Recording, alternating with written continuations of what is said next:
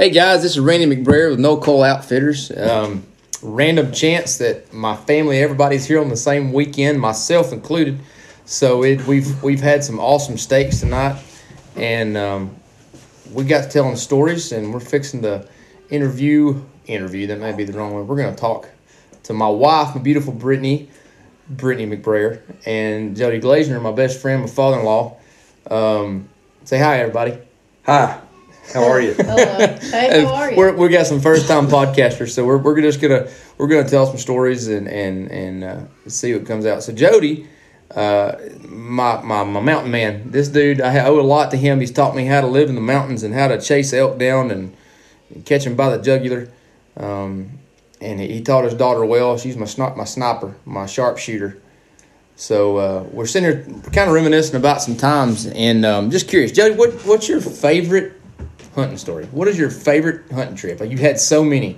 I wish you would have given us these questions ahead of time. No, this is more fun to catch you off guard with them. So I've had many. I'm advanced in years, so I've done a lot of hunting. In the Meaning Rocky he's at Mountains. least 35. Yeah, I'm at least 35. Yeah, for sure. I might say one of the most adventurous hunting seasons I've had was 3 years ago, I think, going on 3 years, when me and you went to the back country of Wyoming, about 35 miles from the trailhead wilderness area, pack trip in. We got caught in the blizzard of 2019, like a lot of people did. Silly. Called it the man journey. The man journey. Juju, Michael McBrayer, the dubbed Juju turkey killer. Yes. Was on that. Yes, that he trip was. as well. Yes, he was. And we the man journey. we got there a few days early. Weather was great, and we spotted. We found a herd of elk up on a mountain that is well known to me and now Randy. And we set up a spike camp, went after them on open morning, and we killed 3 6-point bulls in about 30 minutes. How long did it take us to get in there? To get to the To camp. How long? I forget how long it took us. For laymen, 6x6. Yeah, 6 by For the non-elk hunters and listeners in the world. 3 6x6 bulls in about 30 minutes. It took us from the trailhead. It took us about, I would say, 10 hours. It was good weather. It was to get there and get set up. And we had 12 horses and mules. Was it 12? We had 12. Well, I think we had 12 horses and mules for 3 of us. So you got to figure packing out. Each elk would take 2 horses to go 35 miles. That's not how it worked out, but we got in a bind. But As it always goes. So about I think about 10 hours to get in there. We went. We camped halfway down a canyon, about 9,500 feet. Mm-hmm. But we wound up setting up a spike camp about 2 hours away to go after these bulls, and the plan came together. But then Mother Nature. Oh man! Mother Nature came with an early September snow, and it was brutal. We had a beautiful camp set up, and it was great. But I'm telling you, it's worked that far back. I mean, every time you get water, every time you make food, you have to go pump your water. Nothing new to us. So heck, we decided to go light. So we took our light tents with us. Thought that would be a great idea.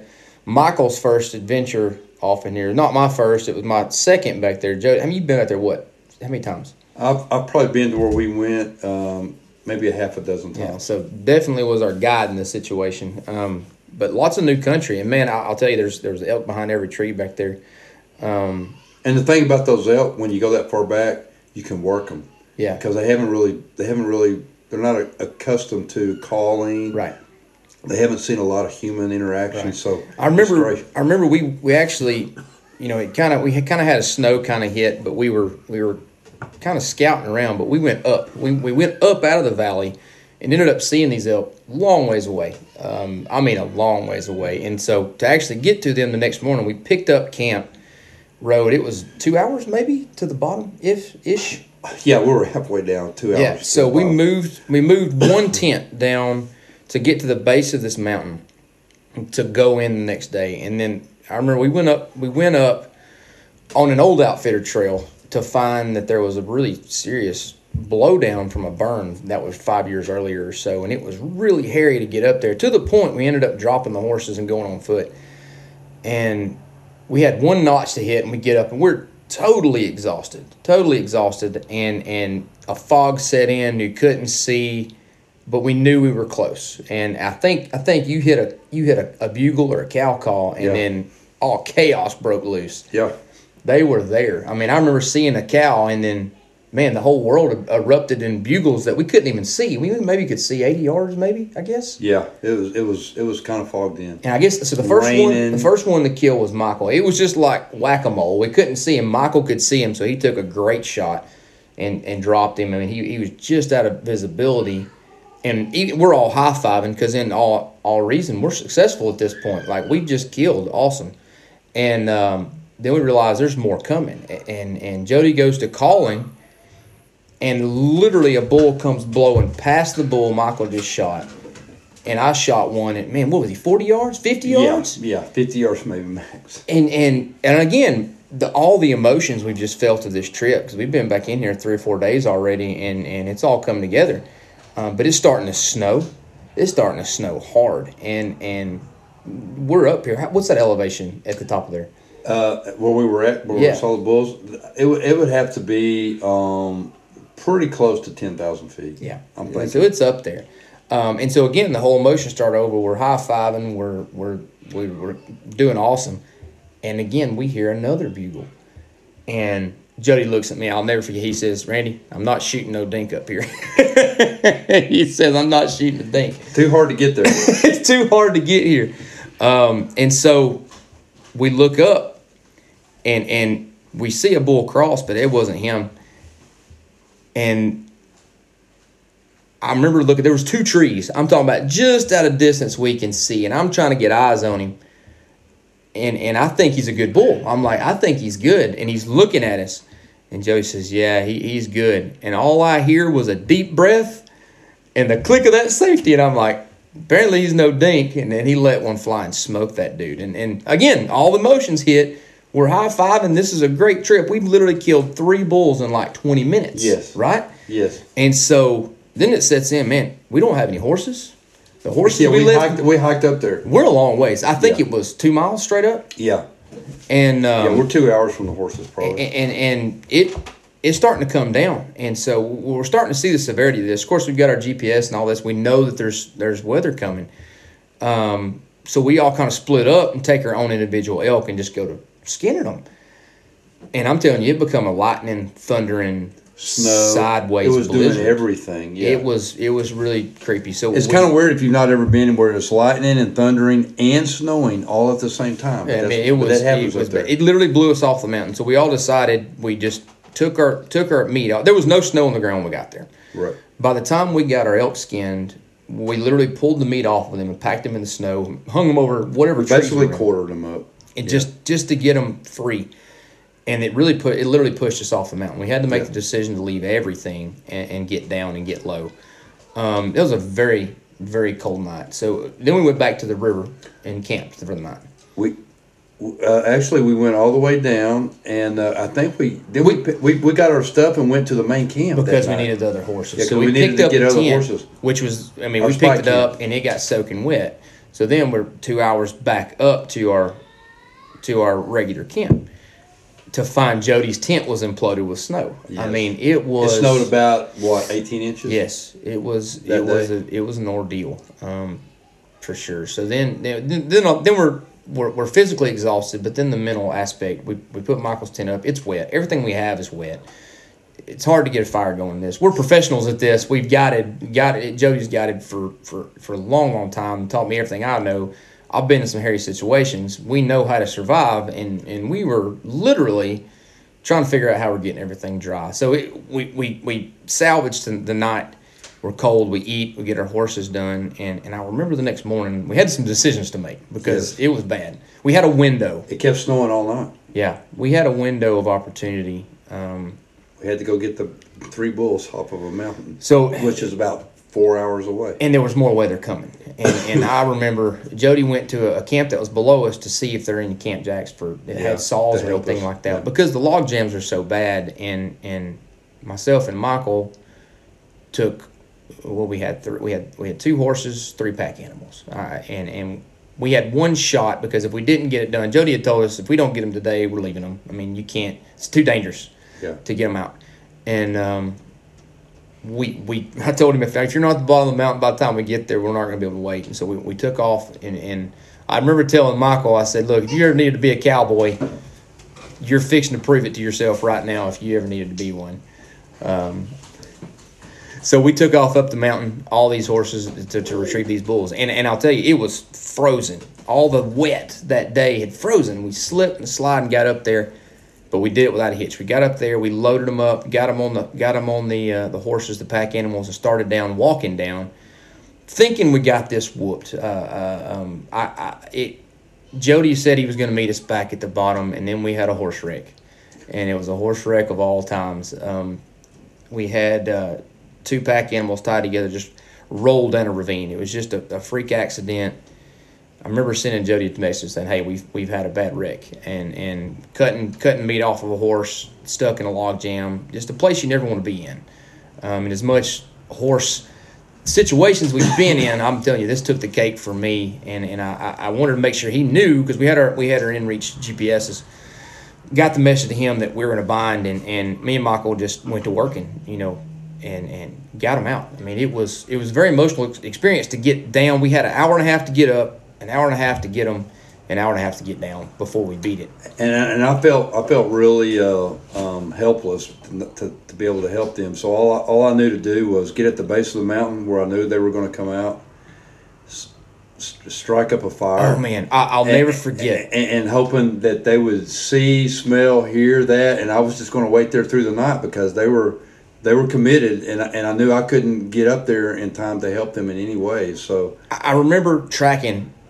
Going up, I knew I had to be able to get my horses and mules back out with Onyx. And we tracked Onyx up, and we run that track back down. Even after our wreck, we got everything back together, distributed the meat among the horses when we needed. But I'll never forget the minute I smelled that fire. it gave you life, and we got to that bottom of that ridge where our last little drop, and I remember just crying like a baby. I mean, it was such a experience. I did too. We get down to Jody, and it's dark. It's right at dark. It was dark. Yeah, and we still got. Now, mind you, this sounds wonderful. We made it down. Congratulations. We're not at camp. We still got several hours to go. In fact, we had to readjust all the packs getting off the mountain before we headed back to our main camp. Right. That's right. And luckily, none of the horses were hurt, which was a miracle to me. I mean, I'm talking about, well, one was. I remember Wally ended up having some abrasions on under where his saddle was, where he was tied off to this. But other than that, we were very lucky to have, because we needed everything we had to get back out of there. Yeah. And I'll never forget, that was the coldest night of my entire life. Yeah, that ride back home to the camp was miserable.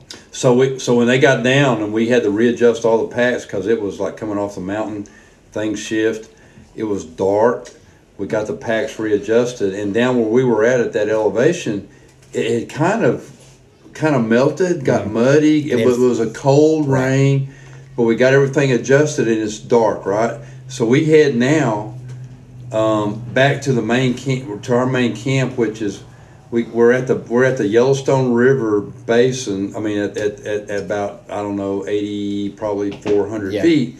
We had to go from there back up halfway up the canyon to about 9,500 feet, and that journey, once we got the packs readjusted, was about 2 hours, and we went from cold and rainy, muddy, to by the time we got to the camp, there was 1.5 to 2 foot of snow. Right.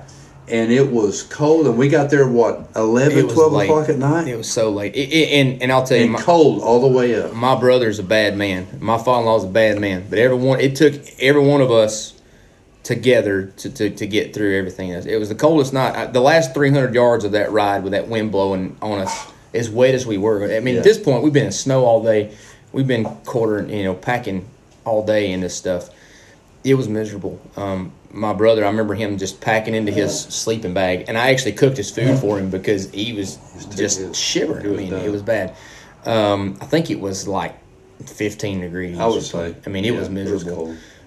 So all the success, it was just hours and hours of chaos for moments of success back into the So that was day 2, right? That was the day after we killed. Yeah, so we killed on the 20th, which is opening day. We went back the next day. 21st. Coming in basically at midnight, and knowing that there's more weather coming in, we had to get our stuff together. All 12 horses and get out of there.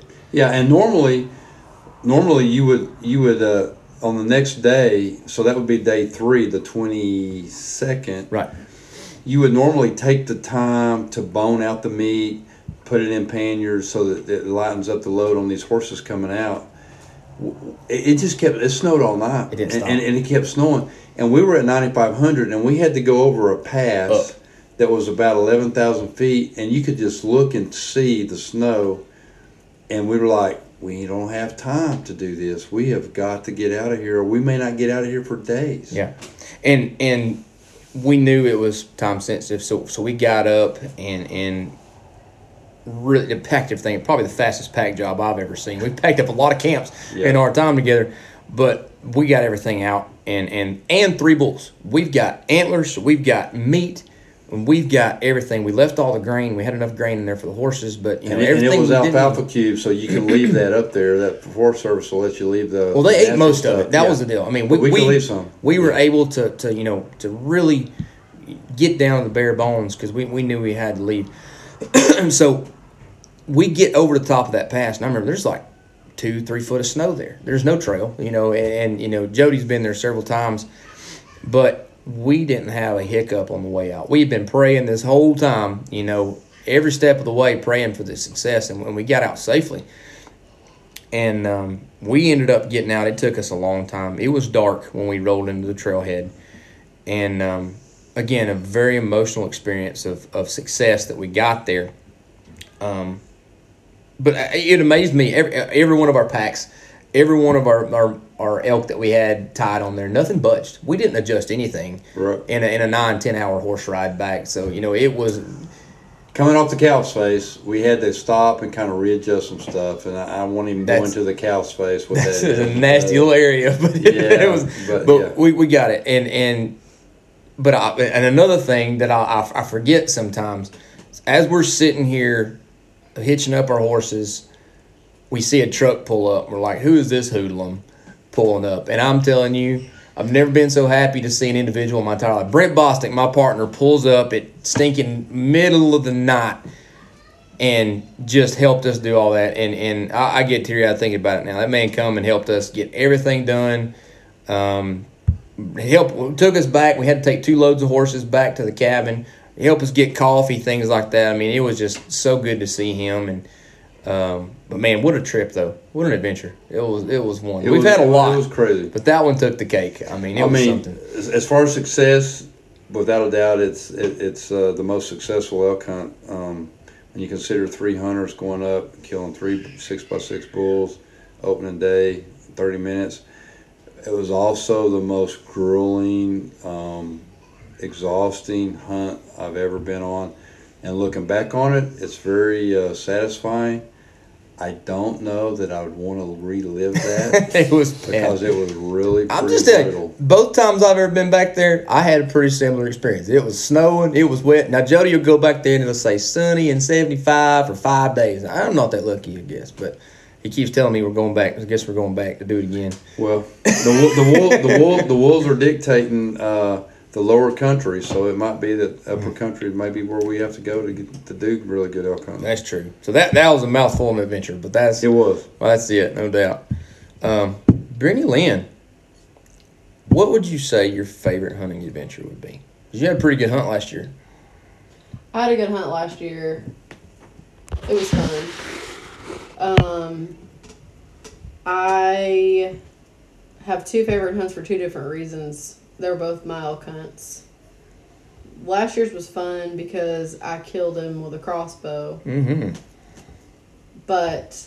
And unexpected. You wouldn't even plan it on hunting with a crossbow. And that was the part where I still was fortunate, had lots of help with the babies and everything from my mom and my cousin, so I still got to go with y'all the rest of the time I was there. But, like, I had been geared up mentally to go have to pack in and hunt, because there's been seasons I've hunted for 14 days and barely heard a bugle, and I've hunted with other people and it's been crazy awesome. And so I just had my head right that this was going to be potentially, stay there as long as I need to kill an elk.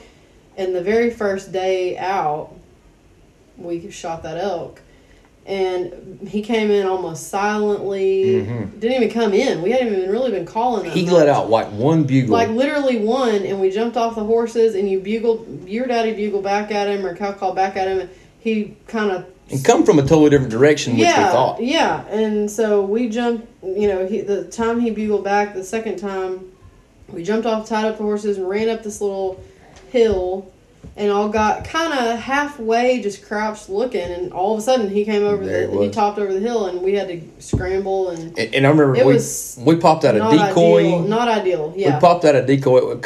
Luckily, we had everything cranked. The crossbow was ready. We had a decoy, had Jody's decoy. But as it would go, of course, I had the worst. You had the worst shot, the worst spot. Jody could have killed him 20 times. Yeah, because that's how it always goes. So with him looking right at me, I had to physically move over like 3 feet. We had a little rise and a couple of bushes, and these bulls were curious. Yeah, and there were two. Had you had you would probably have had a 50, 60-yard shot early on, but we physically couldn't move. So no, yeah, we couldn't move, and so it wasn't ideal, but it was like wham, bam, done. I shot him. It was not an ideal shot for me. I felt rushed and everything, but you had to do what you had to do.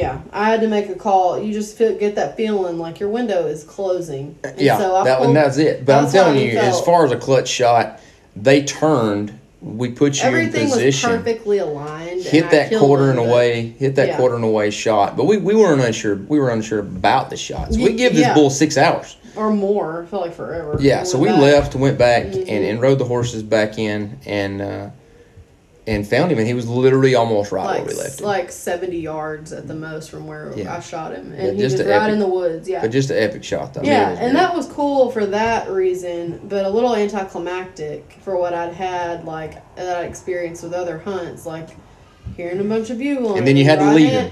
Yeah, and then, which, that was all right. I understood, that was the wisest thing to do. But my other favorite hunt is when I shot my first bull, arguably probably my lifetime bull with my daddy. That is a lifetime bull. I'm just not going to lie to that. Well, if I kill one as big as that one day, I'm going to be happy. Yes, I cannot. He's big. We're looking at him right now. You got close. We're looking at him on the wall. He was 317. Yeah. Yeah. That was a good bull. Yeah, and it was my first one to harvest after a year of season before that had been so hard. That was the season I hunted 14 consecutive days minus 1 day I took a break. Had some tag soup. Ate some tag soup. Extended my trip. That was when I had a desk job. And I even extended my trip to stay out there. Still didn't, harvest one. And so the next season I was actually pregnant. With our 19 weeks. 19 weeks pregnant, and for the record, for all the haters and Karens, my doctor cleared me. My mom did not clear me. Mom did not clear you. My doctor, oh my gosh, my doctor cleared me to go and ride and all that stuff. But that was more of like the on TV classic elk hunting. I'd been hunting for days. My dad was with me. My uncle was with me, actually.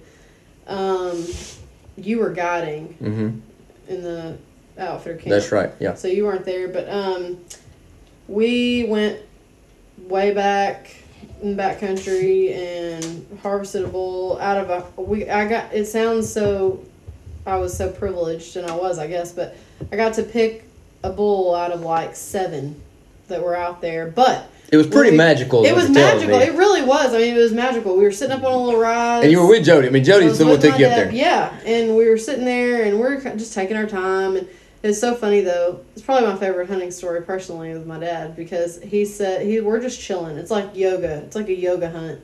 We're like, oh, it's beautiful. I don't get those. Elk. That doesn't have to happen to me. Look at all these bulls. Like, pick a bull, any bull, pick a bull. They were all, like, good, decent 5-bys or 6-bys, and, they were good. I was just thrilled to be able to, this was so night and day. And this is about a 2-hour horse ride up. From the trailhead, almost 10,000 foot. So she makes it sound real easy, but it was work. Well, yeah, especially pregnant. And so, we tied up and we heard them bugling over the ridge, and we hiked down a rock slide. The whole time my dad was like, if you tell your mother I'm going to kill you, that I'll let you do this.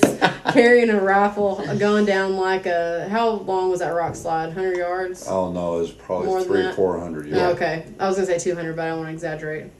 So that was more accurate. So we hiked down this rock slide carrying this gun, and then back up a little rise and looked over the ridge, and they were just a big herd of bulls down there. And we were so chill, like, man, this is awesome. He's like, take your time, pick one out, let's figure out which one. I'm excited, but like it's pretty relaxed scenario. And all of a sudden, this big dude comes out from below. He got some trash too. Yeah, he came out of nowhere, appeared out of nowhere in our lower vision. And my dad, I was so chill. I didn't even have the shakes. I had nothing. I was just chilling, excited but not like nervous. And all of a sudden, I saw him when my dad did it, but he didn't think I saw him. Brittany, that's the one. Shoot that one. Shoot that one right there. Do you see him? He's right there. Do you see him? He's right there. He's coming out. I was like, I see him.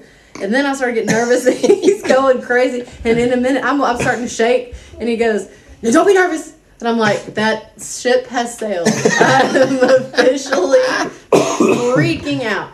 And so, but, unlike this year's hunt where I had to make a quick decision and a not ideal shot, but I had to pull the trigger, I got to just set up, take the shot. It was a long shot, but it wasn't, it was fine. Dropped him where we shot him, just super, awesome classic hunt. And then my dad was like, you know what? I'm going to kill one when you kill one.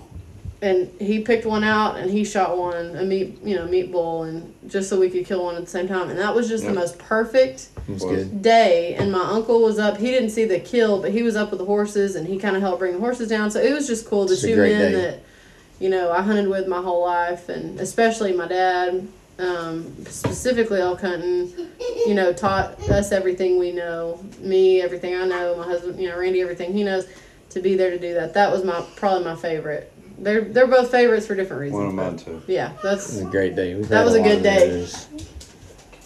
So cool, awesome. Well, those are some awesome stories. Just a great night. Like I said, we've had the whole family here. We got to tell them stories. So, figured we'd jump on here and go on the podcast. So, I'm going to try to get my partner Brent Bostic on here for the next one. We've both been busy, so we're going to try to get together and catch up with him. So. Appreciate you guys hanging out with us tonight. Rule number 1, always come out heavy. We'll catch you guys on the next episode.